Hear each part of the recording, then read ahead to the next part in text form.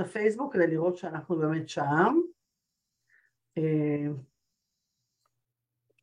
בואו נראה מה זה אומר לנו. ואנחנו כן, מצליח לנו מותק. We are there.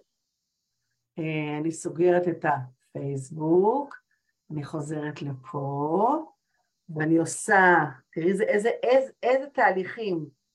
אני עושה את זה פאבליק, כדי שכל המאזינים, גם כאלה שהם לא חברים שלו, יוכלו...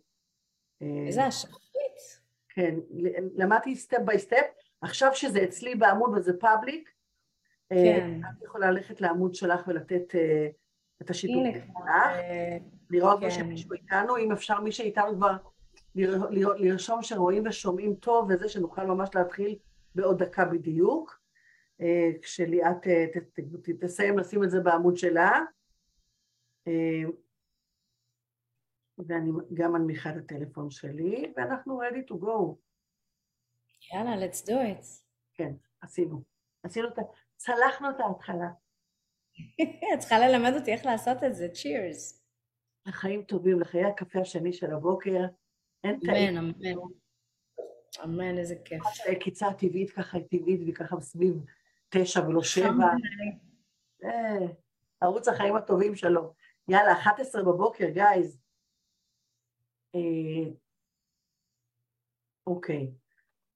שמישהו יכתוב לנו שהכל בסדר, ואנחנו מתחילות. זהו. גמרנו, לא הספקנו לדבר על ועלדה לפני. בגלל שהיינו עסוקות, אנחנו מתחילות עכשיו. נעשה את זה תוך כדי. אנחנו נעשה את זה תוך כדי צעידה. זהו, 11 בבוקר של קליפורניה, 2 בצהריים של החוף המזרחי המרוחק הזה, ו9 בערב שעון ישראל היפה והטובה. טליה פריאל מדברים ישראלית כמו בכל יום שלישי, והיום יש לנו אורחת, אתם יודעים כמה אני אומרת שלי אורחת חשובה, אתם יודעים למה, זה נוגע לי במשהו, זה לא נוגע, זה לא היה קורה. אז הנה יש לנו את ליאת ברקו היפה, חייב לשים את זה פה. כולנו יפות. כל אחת בדרכה שלה. בדרכה שלה, exactly. כן, כל אחת באה עם החבילה שלה, עם המסע שלה. בוקר טוב, צהריים טובים שלך. נכון, שם הצהריים כבר. טוב, אל תגידו כשקרה לכם עכשיו חוף מזרחי, יש הבדל בין ניו יורק לפלורידה, שם קר מאוד, שם חם מאוד. אני במיימי, כן. בדיוק, ההבדל, החוף המזרחי נקבע מאוד איזה חברות חזרו בניו יורק קפואות עד לשד עצמותן, וחבר'ה במיימי ככה מאוד אשרייך, אז את בשמש. טוב, אין, מהרגע שהתחברתי לשמש הכל נפתח. מקור אנרגיה, מקור אנרגיה. כן, כן, לגמרי. טוב, בואי נתחיל חמודה, כי עברתי על החומרים שלך ואמרתי, וואי, צריך איזה 7 שעות, אבל אין לנו. אז בואי נעשה ככה ממש בכזה, איך את מציגה אותך? מי את? במילה, בשתי מילים, אני, כאילו יש לי מלא כובעים, אבל היום יותר מאי פעם, אני intuitive healer, ואני מחברת אנשים לעצמם, אני מרפאה דרך אנרגיות, דרך חשיבה, דרך האמת, דרך תודעה, consciousness, בעיקר individuals, זוגות, ואני עושה סדנאות, אני גם יזמית ומפיקה, אז... תכף נעבור על זה, תכף נראה איך הגעת משם לשם, כי בבסיס שלך, כן, היית חיית לילה, היית מהשובבות כאילו, ופתאום עשית איזשהו טוויסט כזה, ליותר תודעה, ליותר רוח, ליותר חיבור.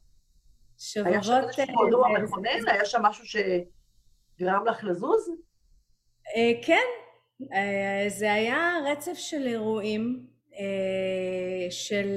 שהם היו מאוד מאוד מאתגרים, שבאו ממש בזמן מאוד קצר, אבל אירועים דרסטיים כאלה, את יודעת, כשזה התחיל להיסגר עליי מכל מקום אפשרי, לא היה לי דרך אלא לעלות למעלה, וזה מה שקרה, עברתי גירושים מאוד מאתגרים, ליוויתי את אבי אל סופו, והדרך הייתה גם כן מאוד מאתגרת, ושם גם גיליתי את כוחות הריפוי, ואיבדתי מיליון ואחד דברים, את העסק שלי, והקורונה, וכל מיני התקפים כאלה של, פשוט הבנתי שמשהו חייב להשתנות. וברגע את יודעת, טוני רובינס, ליאת אמר באחד ההצעות שלו, שיש לאלוהים דרכים מאוד מוזרות להסביר לך שאתה צריך לשנות דברים. If you can catch it before God interfere, אז תעשה את השינויים שלך. אם לא, well, יש לו דרכים אחרות. את כל כך צודקת, את כל כך צודקת, וזה בדיוק... אני שומעת כל מה שאת אומרת על הפורינג הזה, אומרים, when it's raining, it's pouring, שככה הכל בא לך בבום, אמרתי, וואו, מישהו היה פה צריך לעמוד, ולהתחיל להבין מי רוצה מה.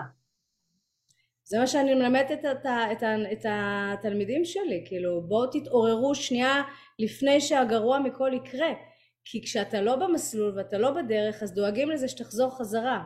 את יודעת, אז אצלי דאגו לזה... לא תמיד בדרכי נועם. בדיוק, אצלי זה היה צעקה על צעקה על צעקה, אבל בסוף הבנתי. וואו, תקשיבי, אבל את יודעת, זה בדרך כלל מגיע ממקומות של נמוך, של אובדן. אצלך זה היה גם אובדן עסקי, גם משפחתי, גם אבא, גם כאילו, בואי, זה... הכל ביחד. זה הגיע, כל ההצגה... ובריאותי, אז קיבלתי את כל החבילה. פינקו אותי. זאת אומרת, ולמה מגיע לי כל הטוב הזה? בדיעבד, את יודעת, בדיעבד הוא מסתבר, הוא מתבטא כטוב, אבל באותו רגע כשאתה בתוך זה, וואו, זה לא נעים בכלל. אבל את יודעת, אני לא מתחרטת ואני מודה גם על זה. לא מתחרטת על כלום מכל מה שעברתי, על כל תחושה, על כל רגש, על כל אתגר. או בהודעה מלאה אני אומרת תודה, כי זה לא היה מביא אותי למה שאני היום. יש ערך לרגעי השפל האלה, יש להם ערך. רואים אותו בדרך כלל בטיפה איחור, אבל יש לו משקל סגולי נכון. יש לו. נכון. אוי, אהבתי את המילה. משקל סגולי. אני רוצה לרשום נוטס. תגידי לי, זה היה בערך הרגע שכאילו משהו ברמה הרוחנית התעורר? היית אדם מאמין לפני? זה הסתירות האלה שקיבלת עזרו לך למצוא משהו שקשור לרוח? תשמעי, אני באה מבית מסורתי, ובתור זה שגדלתי בהרצליה, הפכתי להיות אתאיסטית, כאילו בצד השני. ותמיד הייתה בי רוחניות מאוד גדולה. תמיד האמנתי, תמיד הייתי מחוברת לזה, אבל לא כמו שאני מחוברת היום. זה ממש יכולה לראות את הדרגות שכל פעם I elevated into. מה הייתה השאלה השנייה אבל? לא, אני שואלת אם כל הסתירות האלה, זה גרם לך לפתח רוח, תודעה, חיבור, זאת אומרת, האובדן של אבא, כאילו זה מה או שכאילו תמיד היית אדם... לא, ומה שקרה אבל זה, אז כאילו גדלתי לתוך זה לאט לאט, האתגרים כביכול הביאו, אבל הרגע המקונן היה בוויקנד הראשון של הקורונה, ששם איבדתי את זה לגמרי, וכמעט הבאתי את עצמי למצב אפילפטי שאני בולעת הלשון עם שני ילדים לבד בבית, ואמרתי, אוקיי, ליאת פה, את חייבת לעשות איזשהו שינוי תודעתי רציני, כי אחרת את לא הולכת לעמוד בזה. ואז לא יודעת מאיפה זה בא לי, כאילו נגעה ביד אלוהים, התחלתי לשמור שבת טכנולוגית. אוקיי, please definition. וזה היה הרגע המקונן. What is the definition of טכנולוגית בשבת? אוקיי, זה משהו שאני המצאתי אותו. אוקיי. שבו אני התנתקתי מכל המכשירי האלקטרוניקה, ומה שגיליתי שאני מתחברת לעצמי. אז עזבתי את הטלפון בצד, עזבתי את הטלוויזיה, כאילו עשיתי איזושהי שבת נטולת רעש טכנולוגי, שאפשרה לי פתאום להיות בהוויה מסוימת שלא הכרתי אותה קודם, כי אנחנו כל הזמן כל כך טרודים בלהגיב, לענות, לעשות, כאלה, שאין לנו שנייה אחת רגע מנוחה, והשבת והנפש הזאת אפשרה לי להתחבר לעצמי. מתוך החיבור לעצמי גם מצאתי חיבור לילד שלי, פתאום הייתי קשובה לו, בתדר אחר לגמרי, והשבת הזאת כאילו הביאה איתה איזשהו ריח של קדושה, והתחלתי לקרוא, והתחלתי להתחבר, ומכאן זה כאילו, את יודעת, נסללה לי הדרך. וואו. תקשיבי, אבל זה משפט מאוד ידוע שאומרים, if you cannot go outside, go inside. שם אתה מוצא את התשובות. זה סלייד בפאורפוינט שלי. באמת, גם אצלי. יש סוג של משפטים שאתה לא יכול לעבור מעליהם. כאילו, אם אתה לא חותך אותם באמצע שלהם, אתה לא מפיק מהם כלום. וכשאני חליתי בקורונה, מה זה חליתי? אותי מישהו למעלה רחם עליי והחזיר אותי, ואז התחילו להיות אצלי הערות ואורות וצלילים וטופים וריקודים. אבל פתאום משהו קורה, ליאת, משהו קורה כדי להזיז אותך מאזור הנוחות, אחרת אתה לא זז משם, כי נוח מדי. אבל זו הייתה המטרה, לא? של מדהים, כל הקורונה הזאת. מדהים, מדהים. כאילו מי שפספס את המסר לדעתי עוד... חכה לקוביד הבא. לא, אני חושבת שמספיק אנשים התעוררו כדי לעזור לאחרים להתעורר ולמשות אותם לתודעה הזאת גם כן. אז נראה לי שמי ששם זה התפקיד שלו כרגע. לגמרי. בוא נדבר רגע על הסדנאות שלך. מה את מעבירה? כאילו, מה התהליך שאנשים צריכים לעבור כדי להגיד, עברתי את ליאת, כאילו, צלחתי אותה? מה יש שם? קודם כל, זה נורא אינטואיטיבי. אז כל סדנה, יש לי כרגע 3 סדנאות שרצות במקביל, וכל שיעור זה אותו טקסט ואנרגיה שונה לגמרי. כי בעצם אני מתאימה את עצמי לחדר, ולאנרגיה שהאנשים שם מבקשים אותה, שזה משהו שהוא מאוד, אני מרגישה אותו, אז אני יכולה להביא את עצמי כל פעם בצורה אחרת, אבל זה הרבה חיבור לעצמך. זה כלים של הקשבה, ולהיות באמת, ופחות בשקר. אז אנחנו באמת מתחברות בצורה כזאת, שהיא מאוד אינטימית. וברגע שאני יותר קשובה לעצמי, ואני לוקחת אחריות על המחשבות שלי, ואני פתאום בתודעה הכרתית כזאת, שמאפשרת לי להתבונן במחשבות שלי, אז פתאום גם הדיבור שלי משתנה בהתאם, וההתנהגויות שלי. אז זה שינוי רציני, באמת, כאילו אי אפשר להסביר אותו במילים, צריך באמת לחוות אותו כדי להבין. יש לי שם בנות שמתפרקות ומתחברות מחדש, שבנות שמתרגשות ובוכות שבהלם כאילו מהתובנות בזמן מאוד מאוד קצר. זה חיבור נשמתי, זה סופר מיוחד, זה לא לכל אחד. צריך באמת לבוא בשל אז רציתי להגיד, את לא מדברת בלשון רבות נקבה, ואז אני מקישה שרוב האוכלוסייה המטופלת שלך היא נשים. תשמעי... לא שזה מתאים רק לנשים, אבל כאילו יכול להיות ש... לא, יש לי... כל מי שמגיע לקורסים זה נשים, כי הגברים פחות אוהבים לחשוף את עצמם, שהמון מטופלים גברים, שהם יותר one on one, כן. אבל אני מביאה אותם, מה שקורה כשאני עושה הרצאות, אז יש לי הרבה נשים שמגיעות, אני עושה הרבה נשים, ואז כשהן שומעות את מה שאני מדברת, הן אומרות, וואו, הגברים שלנו חייבים לשמוע את מה שאת אומרת. צריך להיות פה. בעלי צריך להיות פה. אז מה שקורה זה שההמשכיות של זה באמת זוגי. אז לפעמים זה, כן. מה זה המושג הזה? איך שאני רואה, יש מילים שככה, את יודעת, take a note, אינטימיות מקודשת. אני רומנטיקן חסר תקנה, לא מתאימה למאה, זו היא צריכה להיוולד לפני כמה מאות, בעידן שאישה שמנה ולבנה הייתה משהו. יש בי משהו, אינטימיות מקודשת נשמע לי כמו משהו כל כך אימננטי, כל כך פנימי, כל כך מחובר, כל כך... זה קשור, האינטימיות מדברת ברמה של הנשמה, ברמה של הגוף, לאן את לוקחת את הקדושה הזאת? בכל רמה אפשרית. זה ממש body, mind and soul. זה חיבור, קודם כל לומדים להתחבר לעצמך, ואז מתוך זה נולדת איזושהי אינטימיות מול עצמי, שאז מביאים את זה לבני זוג.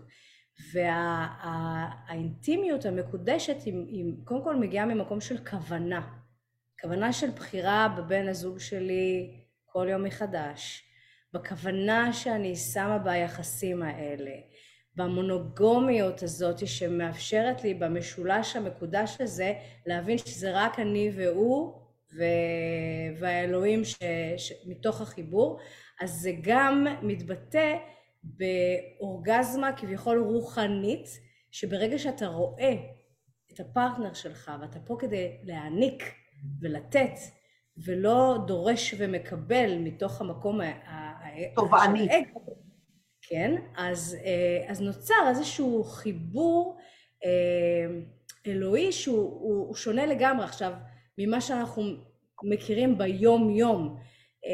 אז זה משהו שלומדים אותו, זה לא משהו כאילו, זה משהו שנולדים איתו ואז שוכחים, ואפשר ללמוד אותו מחדש. זה סופר... תראי, הקטע של זוגיות, של הורות, זה סוג המקצועות הכי ארוכי מועד, ארוכי טווח בחיים, ואף אחד לא מלמד אותם. אתה לומד להיות אינסטלטור, אתה לומד להיות מדביר, אתה לומד לעשות, מלמדים אותך לעשות תפקידים כל כך טכניים ופשוטים, ולהריץ חיים שלמים עם מישהו, אף אחד לא מלמד.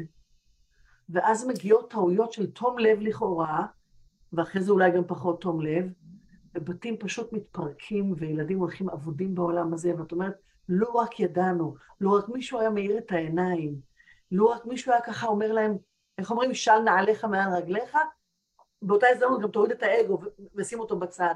אם מישהו היה רק מכוון לאותה זוגיות, למושג המקסים הזה של אינטימיות מקודשת שאני מאוהבת בו, צריך הכוונה להגיע לשם. אז תראי, בעקבות הכישלון האישי שלי, הלכתי וחקרתי, ולמדתי מרבנים, ולמדתי משמנים, ולמדתי בכל מקום אפשרי איך ליצור את הדבר הזה, קודם כל כדי להביא את זה לחיים שלי, ואז כדי ללמד את זה הלאה, כי אני רואה בזה סוג של שליחות ותיקון אישי, כי אני יודעת שאם היו לי את הארגז כלים שיש לי היום, אז יכול להיות שהמשפחה לא הייתה מתפרקת, ואני עובדת המון עם נשים שממש ברגע האחרון מגיעות לתובנה כזה של גירושים, ואני באה כדי להציל אותם ולגרום להם לא להתגרש, וללמד אותם על למה לא ואיך לא.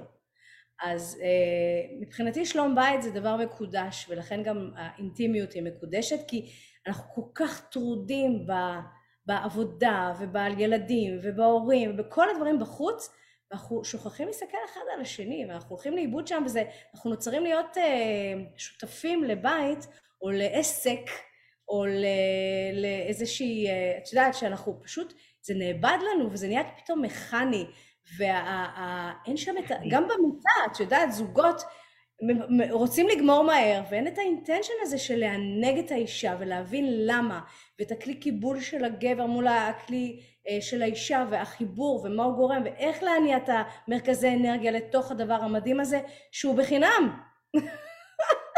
פארק שעשועים בילד אין. את מבינה? פארק שעשועים בילד אין. או אתה נכנס, אתה מבין איזה שם. אבל ברגע שאתה שם לזה את הכוונה הכל כך מיוחדת הזאת, אז זה גם מקדש לך את החיים. אני חושבת כי זה הכל מתחיל בזוג, הכל מתחיל בזוג, יש שם כוח כל כך עוצמתי, שהרי האישה בסוף היום מביאה המון שפע, כשהגבר יודע to recognize it, ולהביא את הגבר to recognize it, לאפשר לאישה האנרגטית להביא את זה, זה דורש הרבה עבודת אגו, מבינה? זה מה שאני מלמדת. גייז, להתעורר על עצמכם בבקשה. זה הזמן להתעורר, חברים. לא, אני אגיד לך, הדור הזה במשרד החינוך, קוראים לזה דור הזבזופים הזה, הופך את הכל למאוד מהיר. אתה עובר ממסך למסך, מגוגל לשמוגל, מפעם אומרים שמה שהיה מקולקל, היום מתקנים, היום לא מתקנים, היום מחליפים.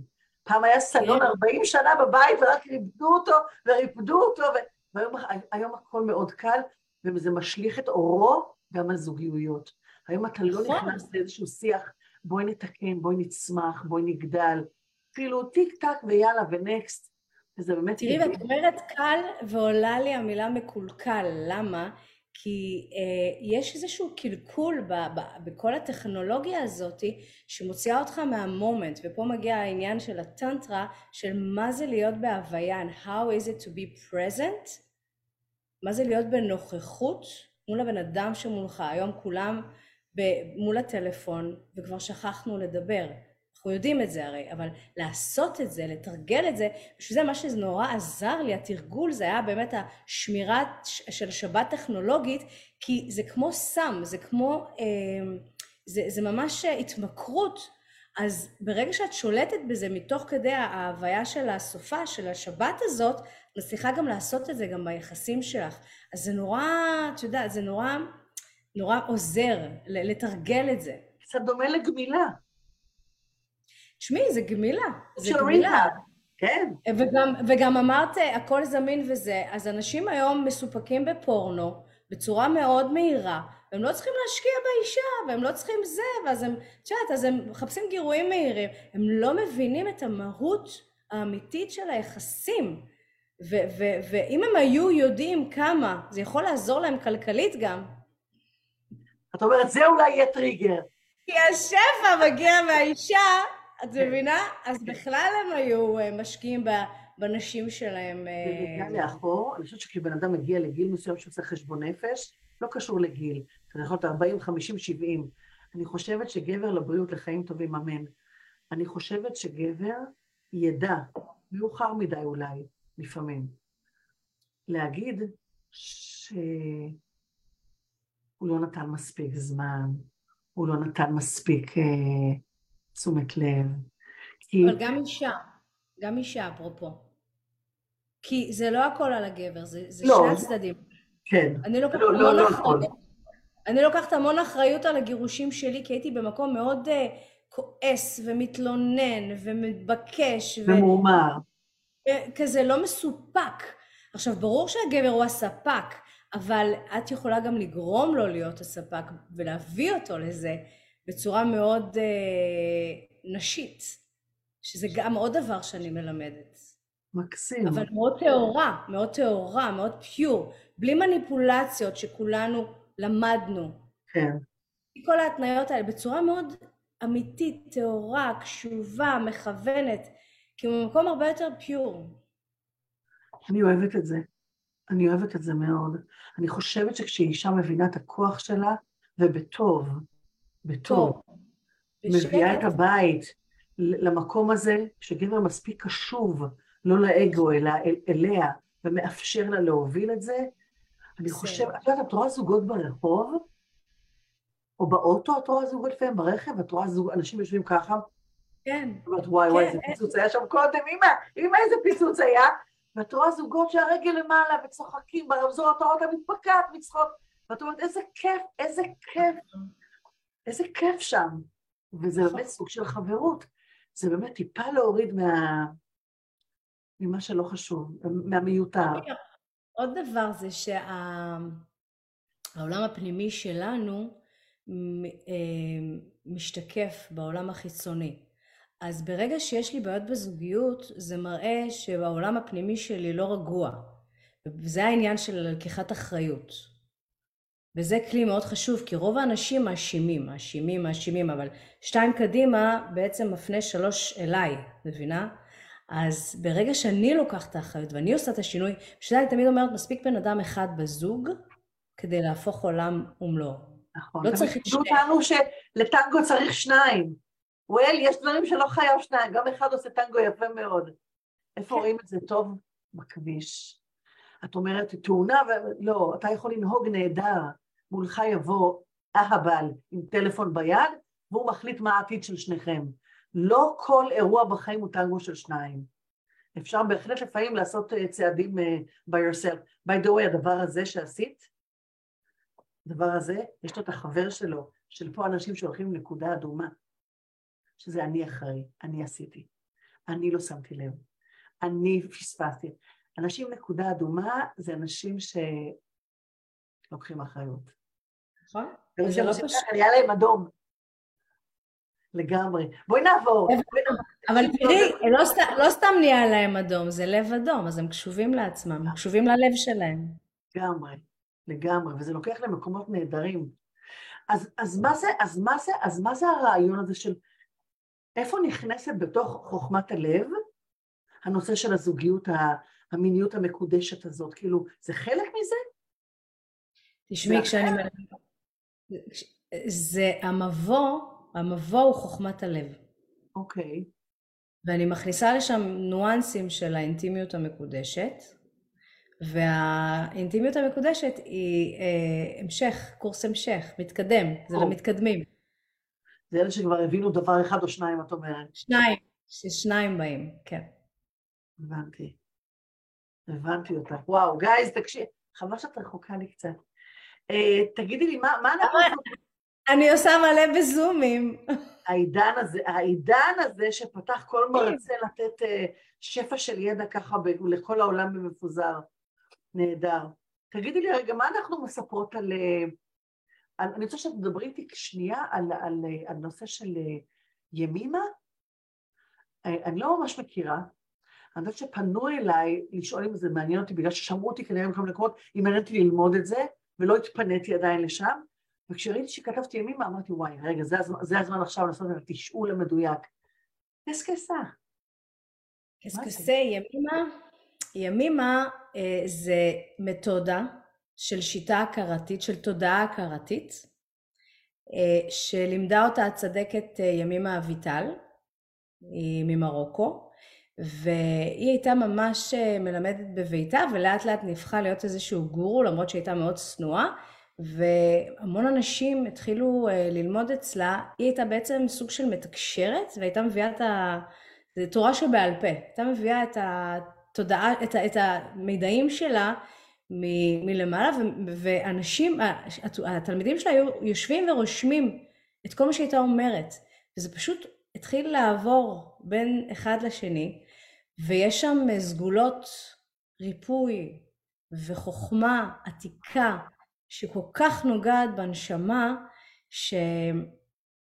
כאילו מה שקרה איתי זה שכשאני התעוררתי, אז התחלתי לשתף את המחשבות שלי לייב, וכמה אנשים באו אליי, אמרו לי, בוא'נה, את מדברת כמו ימימה, ואני כזה, who is ימימה? לא היה לי מושג מי זאת. גדול. והתחלתי לקרוא עליה, וראיתי שכל מה שהיא כותבת, כל מה שהיא אומרת, כאילו, הוא built in, אני מכירה את הידע הזה כבר. מדברת אותה. אז אני מדברת אותה. אז so it's for me, כאילו אני מרגישה שיש לי איזשהו קשר נשמתי, that is very easy for me to tap on it, אז זה בא לי נורא בקלות. אז נגיד אני מלווה המון אנשים שיכולים במחלות, סרטן ביניהם, וכדי באמת לעזור להם להתחבר לנשמה שלהם, וזה מאוד עוזר לי הטקסטים שלה, כי היא מאוד מנחה, הטקסטים מאוד מרפים, והם נוגעים במקומות מאוד עמוקים, וכשאתה חולה מאוד, אתה פתאום נהיה יותר קשוב. יש לך פחות זמן לשטויות, אתה יותר מרוכז בעצמך. מה שכשאתה על הרגליים, אתה לא כל כך שם לב, כי אתה מתייחס לגוף כאל מובן מאליו. אתה באוטומט, אתה במובן מאליו, אתה לא מקדש את היום-יום, את האמצעים שמתאפשרים בעזרתם לחיות את החיים השופעים האלה. אנחנו טועים בקטע הזה שאנחנו מחכים לנפילה כדי להתעורר. כאילו אפשר להתעורר לפני הנפילה, ואז אולי למנוע או לעכב אותה, אבל זה לא עובד בקטע האנושי, זה כאילו... אפשר? רק כדי שמצולות כאלה ואחרות, אתה פתאום עם איזושהי יקיצה רוחנית. אבל זה אפשרי כי את יודעת, אנשים לא מגיעים במקרה לחיים שלך. וכשאומרים שהתלמיד מוכן, אז המורה מגיע. וברוך השם, אני מקבלת תלמידות שהם עברו דבר אחד או שתיים, אבל הם לא הגיעו לתאום, והם כן מתחילות בלימוד, והם כן עושות עבודה. אז... איזה יופי, איזה יופי. תגידי לי, עכשיו שנכנסת כל כולך לתחום הזה, ואת ככה, בונה לך את האימפריה שלך בעומקים האלה, לא חסר לך ככה השבבות של הלילה, ככה, כאילו את לא מתגעגעת לליאת הקודמת? אני אוהבת אותה, את ליאת הקודמת, ואני מוקירה בה ובכל המעשים שהיא עשתה, אימא לב ואבא לב. זה חלק אבל, מהבנייה. אבל בלי הדבר הזה, לא הייתי מכירה את הדבר הזה, לא, אני אגיד לך, אני אספר לך סיפור מעניין שהיה לי שבוע שעבר. פעם הייתי בליינית, אימא'לה ואבא'לה, הייתי יוצאת כל הזמן לרקוד במועדונים וזה, ואז שבוע שעבר כל החברים שלי יצאו ואמרו לי, יאללה, תצאי מהכבדות. ואמרתי, יאללה, ליאת, תצאי מהכבדות באמת, לכי תרקדי, תהני על החיים וזה. והגיעה השעה של לקום ולהתקלח ולצאת, ואני כזה, אבל לא בא לי. אני לא צריכה את הרעש הזה, לא בא לי. אבל מצאתי את עצמי, פתאום חברה שלי עשתה לי וואטסאפ, היא אומרת לי, את באה איתי להפרשת חלה? בום. את יודעת, אז פשוט הביאו לי את זה כדי שאת מבינה, אז אבל זה משהו בא, משהו פה השתנה לך בקופסה. לגמרי, לגמרי, לגמרי. אבל לא זה לא איבדת למשל את היזמות שבך. זאת אומרת, את עדיין, את לקחת את זה, את הלבשת לו חליפה אחרת. בסך הכל בואי נשים על השולחן, את הבאת, את זאת שהרמת את שלמה ארצי בכיכר הענקית הזאת שלכם. זאת אומרת, עשית דברים גדולים. אני עזרתי לזה לקרוא, כן, עשיתי דבר אחד או שניים, אני עדיין, אבל זה משהו שהוא בסקילס, בארכז כלים שלי, אז אני עדיין מנווטת את עצמי למקומות האלה, רק שהיום במקום שזה יהיה אומנים ישראלים, אז זה אנשי רוח ומורים רוחניים. אז נשארת כזאת ש... כן, כן, לגמרי, לגמרי. תם עידן שלמה ארצי. מה? תם עידן שלמה ארצי במדיסון סקוויר, ואיך אומרים עכשיו? את שאר באי החברה. יאללה, איזה כיף. תגידי לי, אנשים שבאים אלייך, עם איזה, בוא ניתן טיפים למאזינות ולמאזינים, כדי להסביר להם לקראת מה השיח איתך הולך. 3 טיפים או כיוונים, או 3 דברים שבא לך לציין את האנשים, וכאילו, איך אנחנו אומרים, קחו אוויר, תנשמי, צריך להכניס חמצן, לעשות ריסטארט, ליאת ברקו. ומה אנשים שעוברים דרכך ככה, איזה 2 דברים עיקריים, שאין סיכוי שהם עברו אותך ולא יצאו עם זה. אז טוב, יש מלא, אבל העיקרי באמת זה עניין של ההתבוננות. התבוננות שזה סוג של מדיטציה תמידית, של לא לתת לחיים, לא להגיב אליהם, אלא להתבונן עליהם. לצבור אותם? להתבונן עליהם. לקחת איזושהי מידת רוחק, שזה משהו שימים מדברת עליו, מידת רוחק, ולהבין שהדברים לא נועדו לרעתי, אלא לטובתי. אז לא להיות בתגובתיות, אלא להיות במקום של בריאה, של לקחת את זה למקום הכי טוב שיכול להיות. אז ההתבוננות, מידת רוחק, שזה מביא, מה שמצריך, הכלי השני זה הקשבה. עכשיו, אם אני לא קשובה לעצמי, אני גם לא יכולה להיות קשובה לאחרים. אז איך להיות קשובה לעצמנו, זה דורש הרבה תרגול, וידע איך לעשות את זה. לא סתם אלוהים ברא אותנו עם 2 אוזניים ופה. הוא התכוון שיותר נקשיב מאשר נדבר. לרוב אנחנו יותר מדברים, וכל הזמן אני, ועוד אני, ועוד אני, ועוד אני, ואנחנו פחות בהקשבה. עכשיו, ברגע שאני מקשיבה ומתבוננת, אז אני יותר במקום. אני פחות מתאמצת לעשות או להצטדק או להזיע או להגיע, צ'אט.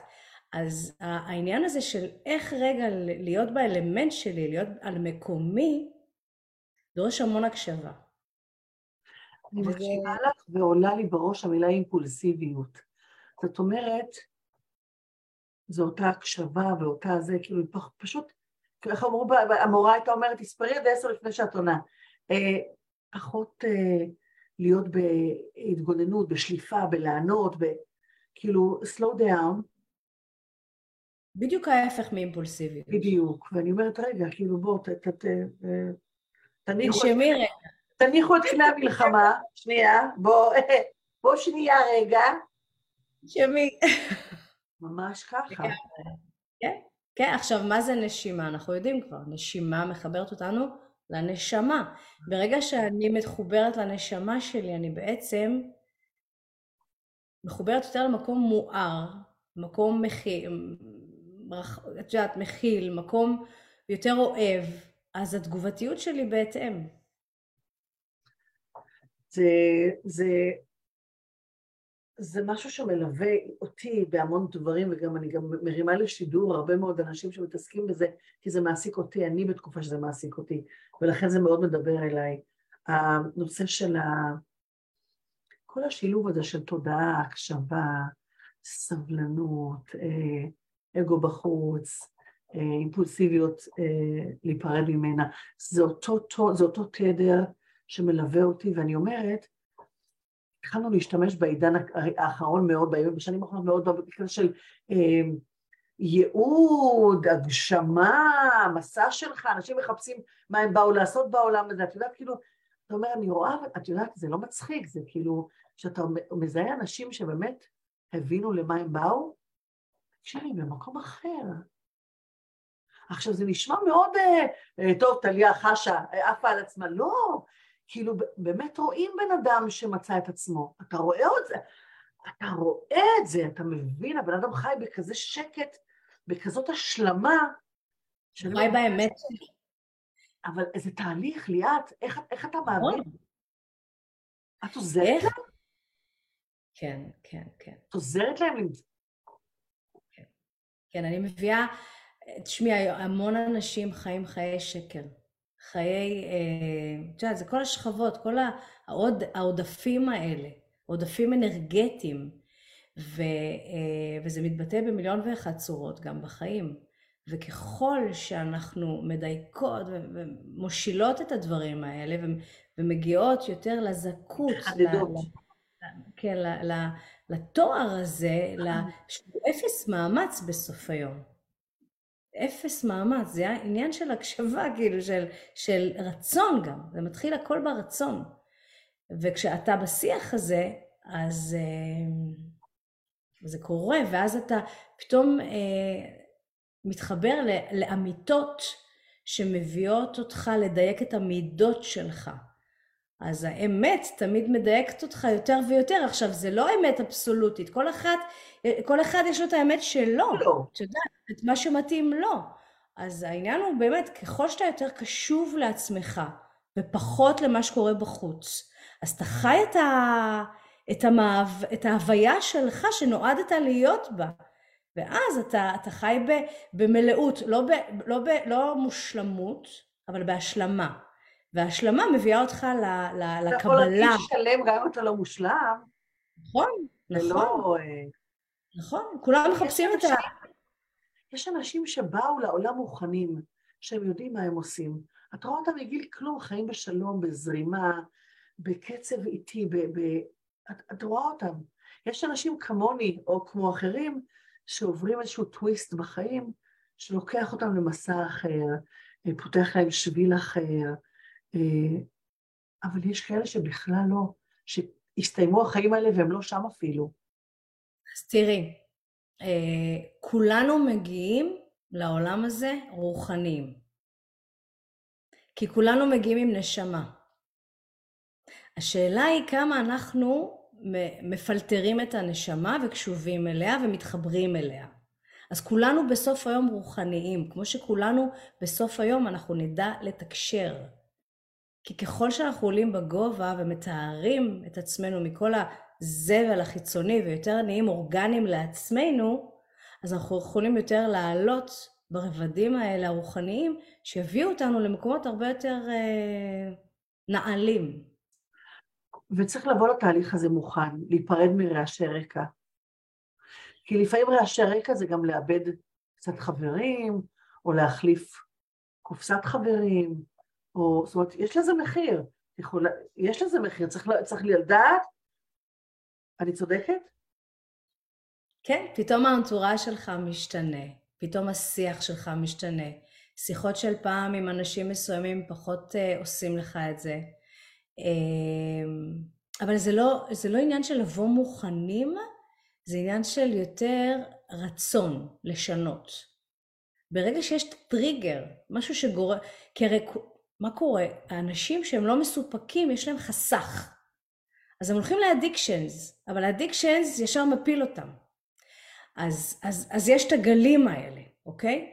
ברגע שיש לך חסך ואתה בא ואתה עושה עבודה רוחנית, כי בסוף היום אתה יכול להתעמל כל היום בבאדי, או להיות הכי חכם בעולם, בשכלי, וללמוד כל היום ולדקלם את כל הספרים, ברגע שאתה לא נוגע בנשמה, זה לא משלים לך את כל הפאזל. אז זה שלושתם ביחד, זה לא או, זה גם וגם וגם. צריך ליצור, אני לא יודעת אם אני הולכת ככה, אבל הייתי יוצרת ממשק, הייתי יוצרת חיבור, כדי שהם יחיו בשולם שני הצדדים האלה, כשהם ידעו להזין אחד את השני. אני חושבת שזה שם אותם במקום יותר בשל, יותר בוגע. יותר שלם. כן, בדיוק, זה. כן, זה שלושה אלמנטים שרוב האנשים היום יותר בבאדי ובמיינד הם פחות ברוח. מי שמביא... אנשים שבאים ורוצים להפוך את החיים, כאילו. זאת אומרת, בא מישהי, כאילו, צבעתי, איך אמרת, שילמתי את המחירים, זה... צריך איזשהו ריסטארט, צריך ממש להחליף תפאורה בחיים, כדי להביא לצמיחה הזאת, לשינוי הזה, לפריחה הזאת. אני לא יודעת אם זה החלפת תפאורה, כי זה לא משהו שהוא דרסטי ביום אחד. לא. זה משהו שנבנה לאט לאט בצעדים מאוד קטנים דווקא. זה תהליך ההתפתחותי הרוחני, אסור שהוא יקרה בבת אחת, כי אז אתה עוד פעם הולך לאיבוד, כי אתה לא יודע איך ומה וכאלה. זה משהו שצריך לבוא ממש בלימוד, אצלי זה לימוד יומיומי, אני עדיין לומדת. אני אומנם מלמדת, אבל אני עדיין לומדת ומתפתחת בעצמי. אז זה לאט לאט, זה לאט לאט עם הרבה סובלנות ועם הידיעה גם שאתה צריך להמתין לשינוי, כי הוא לא מגיע ככה, זה לא מג'יק. לא כולם מתעוררים בום ביום אחד. כבוד, יש כבוד לתהליך. כוונה, זה הרבה כוונה. נכון, הרבה כוונה. הזמן צריך לכבד את זה. נכון. לגמרי. איזה כלים ישימים למשל, אם מישהו רוצה לעשות איזשהו תהליך של נגיד עומק, או חיפוש עצמי, או למצוא את הייעוד או את השליחות שלו, איזה כלים ישימים למשל, לא את כל הקורס, כי אחרת לא נבוא ללמוד אצלך, אבל איך את מתחילה את השניים, שלושה כלים הראשונים של דברים ישימים כדי ליצור, לעזור לבן אדם ליצור שגרה מצמיחה, שגרה גבוהה יותר? אני חושבת שטוני רובינס מדבר על זה הרבה. הפריים מומנט של הבוקר שלנו הוא סופר חשוב. איך שאני קמה בבוקר מאוד משדר את איך שאני הולכת לסיים את היום. כמו שיש ראש חודש, שיש את הכוונה לראש חודש, אז כל החודש זה מביא איתו אנרגיה מסוימת. כשאני קמה בבוקר ואני ישר הולכת לפה או לפה וכאלה, אז זה משבש לי ישר את התדרים. לעומת, כשאני בתדר של זה בצד רגע, ויש לי שעה שלה, אני באמת מתייחסת למכשיר הזה, אלא אני קמה ואני מודה על זה שקמתי, ואני נושאת איתי איזושהי תפילה, או איזושהי מדיטציה, או איזשהו מאמץ גופני שמעורר אותי ומביא אותי למקום מקונן על ההתחלה, שזה הפריים מומנט של הבוקר, it's going to elevate my day automatically. זה נכון. כן. אז זה אחד, כי זה הכל בתשומת לב, בכוונה שאני שמה לדברים. ואם אני לא עושה את זה מההתחלה, מהבוקר, אז כל היום שלי משתבש. אז זה לא להיות בתגובתיות של, אוי, קמתי באיחור, כן, להתחיל לעשות זה, להספיק אלא שנייה לקחת רגע, להתכונן. התכוננתי לרעיון שלך. שעתיים קודם, לא באתי סתם ככה. באתי, נתתי לזה, התחברתי, רציתי להעביר את עצמי דרכך, שמתי לזה את כל הכוונה שלי. דפרתי, התקלחתי, לקחתי פסק זמן. תודה, לקחתי פסק זמן בכוונה תחילה, כי היה חשוב לי באמת, מבינה, אבל כל דבר, מבחינתי זה קודש קודשים, אז אני לא עושה סתם דברים, אני מאוד בוחרת מה אני עושה, איפה אני עושה ומתי מתכוונת אני עושה. אליהם. ושמה את כל האינטנשן שלי, כי זו בעצם הכלי הכי חשוב היום שנצא ממנו, שזה הבריאת המציאות שלי. כי זה אוטומטית גם, ברגע שאני בורא את זה, בכוונה שלי, במחשבה שלי, זה, הכל גם יצא יותר טוב. כי אני 100% שמה.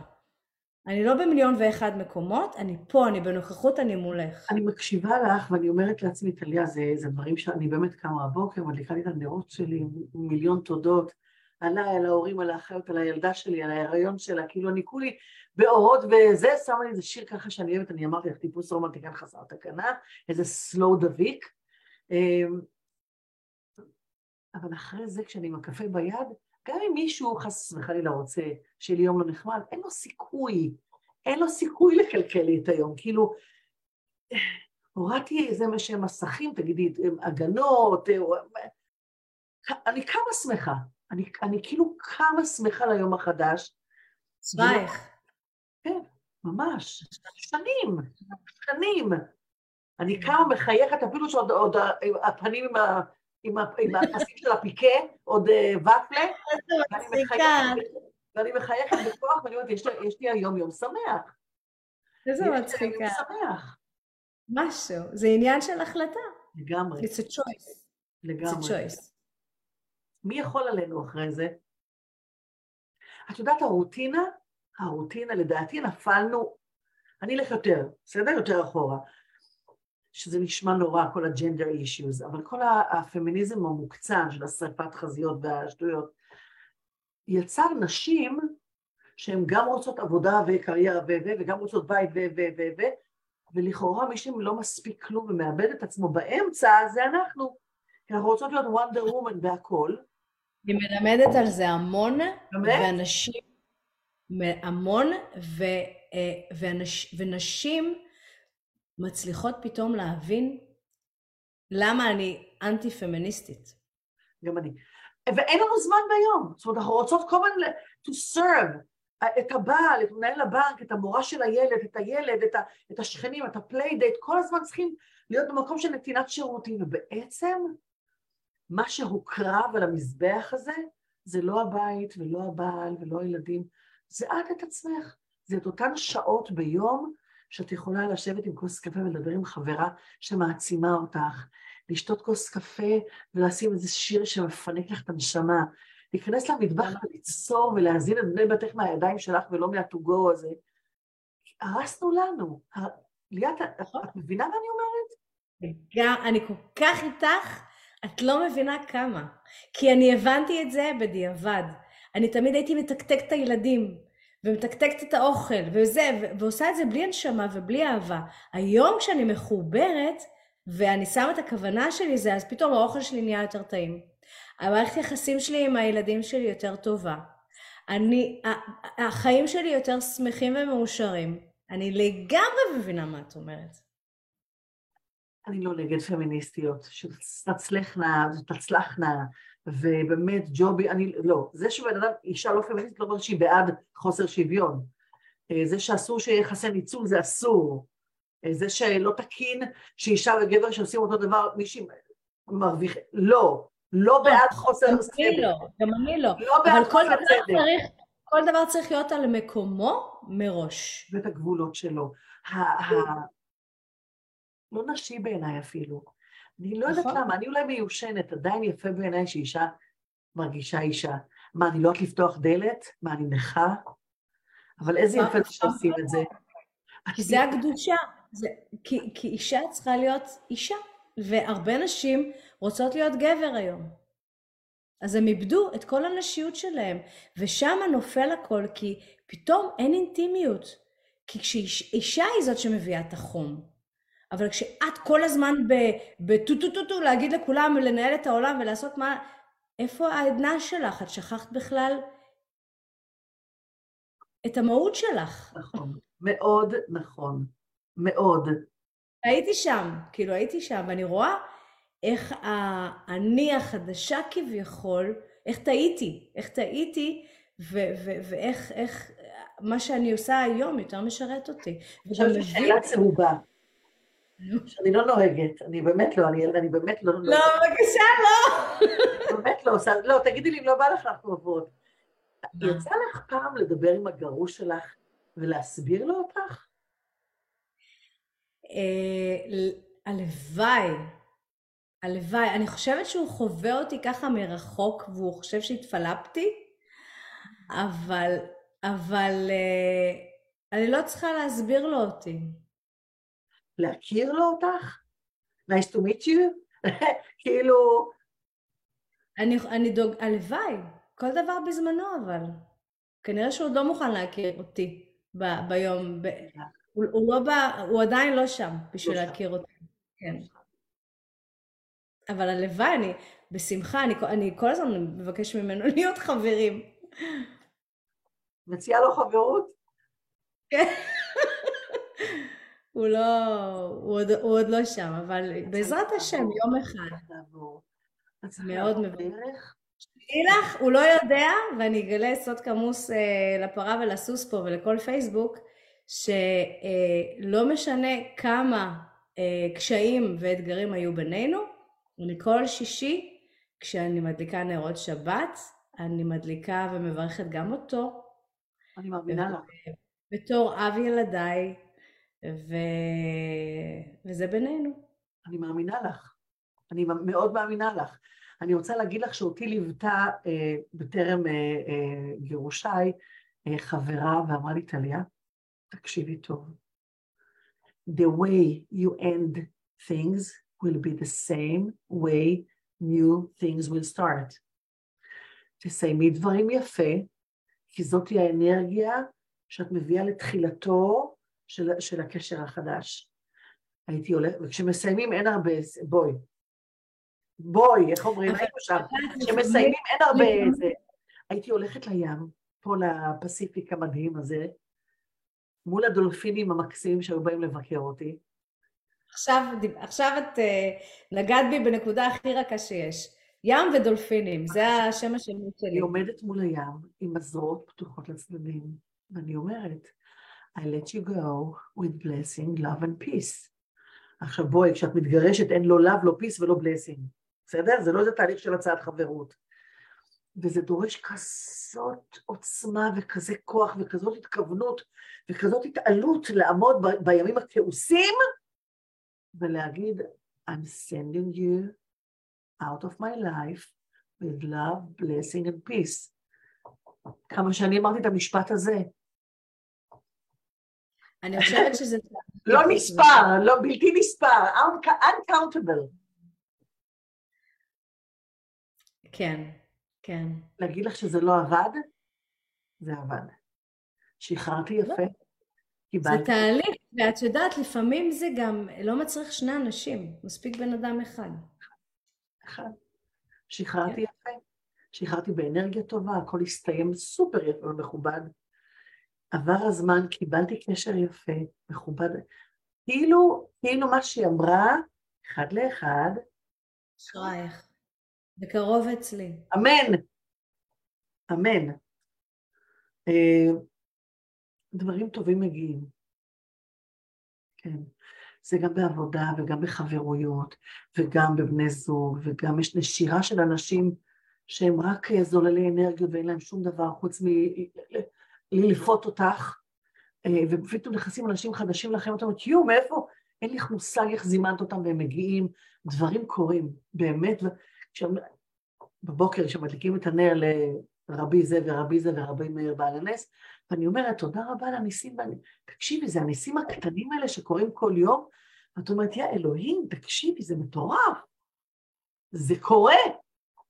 אבל העניין הוא גם לזהות אותם, כי הם כל הזמן קורים. נכון.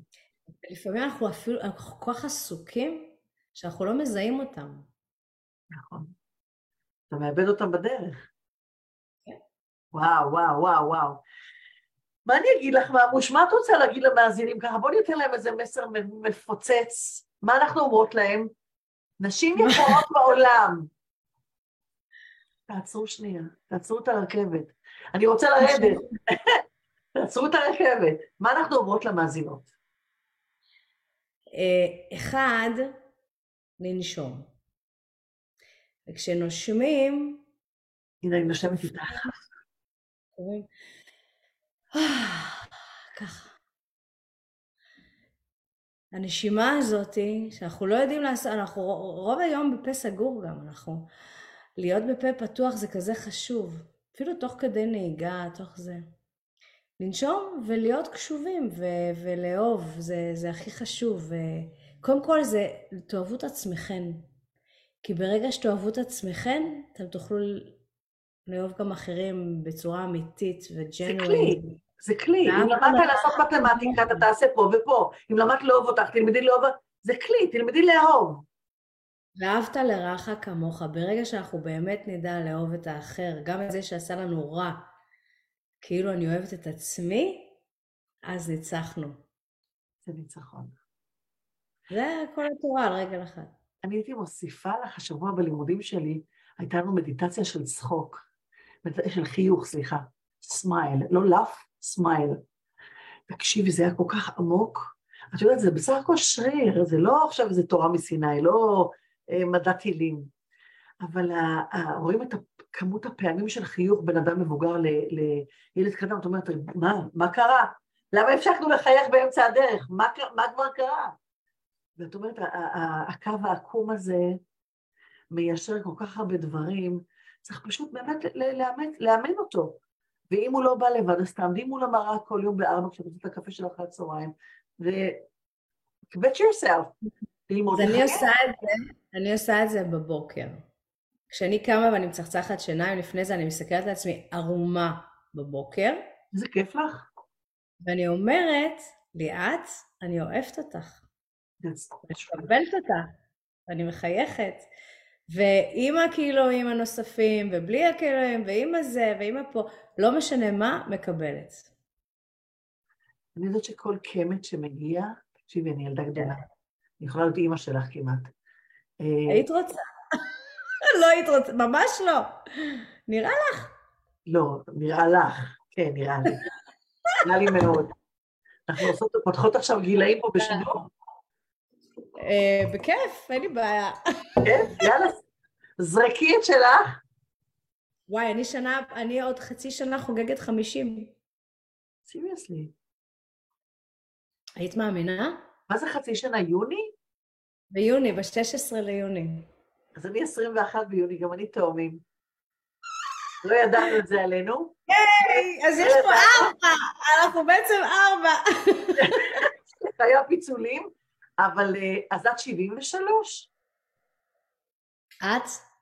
אני בדיוק עשור מעלייך, אני 63. וואו. אני עוד חצי שנה אהיה בת 60. את יכולה להיות חברה שלי, לא אמא שלי. אוקיי, אז אני אהיה החברה שלך. אבל כן, לחיי התאומות השובבות, האינטליגנטיות מאוד. נכון. אשכרה. תקשיבי, הזמן עובר מאוד. בקיצור, כל קמת שמגיע, הרוויח אותו ביושר. ואמרה, אמא שלי, שתהיה לי בריאה 120, מה החלופה? לסיים את המסע הזה בעולם הזה בלי קמטים? זה אומר שהלכת בגיל 30. לא. תישאר פה על פני האדמה ותרוויח כל קמת ביושר ובכבוד. נכון. ולך איתו קדימה. ואני אנטי בוטוקס. את יודעת מה סורי. לא, אני אומרת לך את האמת, כאילו באמת, אם יש, אני רואה את כל הנשים האלה שעושות, אין בי שום שיפוטיות. כל המאמי מייק אובר וכל הגזירות של הגוף, אני רואה, לפעמים אני צר לי, לפעמים אני מקנה, לפעמים אני מרחמת על הכאב העצום הזה, הפיזי של ההחלמה, ולפעמים אני רואה אותם אחרי זה מתוקתקות עם ג'ינס וטריקו, ותקשיבי, אני מריירת. מה אני אעשה? מה אני אעשה שאני גדלתי מאוד יפה? את מצחיקה. גדלתי מאוד יפה, והגעתי לממדים מאוד מכבדים, עד כדי להגזים. זה כן, זה נקודה פתוחה לדיון אצלי הנושא הזה, כן, לגמרי. ליאטוש, תקשיבי, אנחנו בדקה לסיום, בואי, לא כל כך עברנו על הכל, אני רוצה להגיד לכן, כל מי שראתה איתנו בשידור, ומי שרואה את זה כרגיל אחרי, ביבשות אחרות, במקומות אחרים, כרגיל. כל מי שמוצאת ערך בשידור הזה מוזמנת לשתף, כרגיל. כל מי שצריכה את ליאת, רוצה את ליאת, ומצליחה להגיע אליהם נהדר. מי שלא מצליחה, שתשלח לי הודעה כרגיל, אני מעבירה את ההודעות. השתמשו בכלים האלה, שה-2020, ה-COVID, הפנדמיק, לא משנה איך תקראו לזה, כל השיפט הזה בעולם עושה, יש פה איזשהו ארגז כלים מטורף, להיות נכון יותר, מדויק יותר, טוב יותר לך לעצמך ברמה הפרטית. אז זה שזה עושה טוב לכולם זה משהו אחר. והנה ליאת שלנו פה באמת עם ארסנל כלים מטורף. אני הולכת לאמץ את הזוגיות המקודשת הזאת, זה כל כך יפה בעיניי, כל כך יפה בעיניי. להחזיר את המקום של המגע, של הסבלנות, של הרומנטיקה, של לא להזדרז. איך אמרה לי פעם אחת המרואיינות, היא אומרת לי, כאילו זה טיול שנתי, ואיך שמגיעים, נוסעים מבאר שבע לחרמון, איך שמגיעים לחרמון, קם איזה ילד ואומר, מתי הם חוזרים? מה? רק הגענו. כאילו, חכה רגע. כבר התאהבתם, כבר נקשרתם, כבר הגעתם למיטה. חכה שנייה, מה קרה? מסיבת סיום, ישר מתי גומרים? לא, סבלנות. וגם זה מה שצריך, את יודעת, הזיקוקי דינור, צריך ליהנות מהמעשה עצמו קודם כל. זה הכי כיף. אבל צריך לגדול כדי להגיע לשם. כן. צריך לגדול. אני שולחת לך חיבוק וירטואלי מהסרטים. גם אני לך. I feel blessed that I met you. זה הזמן להגיד תודה לרונן, על חיבורים יפים וטובים. תקשיבי, אנשים פה עושים, העוקבים שלנו עושים עבודת שטח טובה. היה לי לעונג, אני איפשהו באזור הקיץ אבקר באזור שלך, ואנחנו גם נשתה קפה פיזית. יותר ממוזמנת. תודה רבה, באמת תודה רבה. Thank you. שלא ייגמר לעולם. שלא ייגמר לעולם. הטוב והמיטיב. תודה רבה, גייז, הייתי שמחה מאוד שהייתם פה, מדברים ישראלית עד שלישי הבא.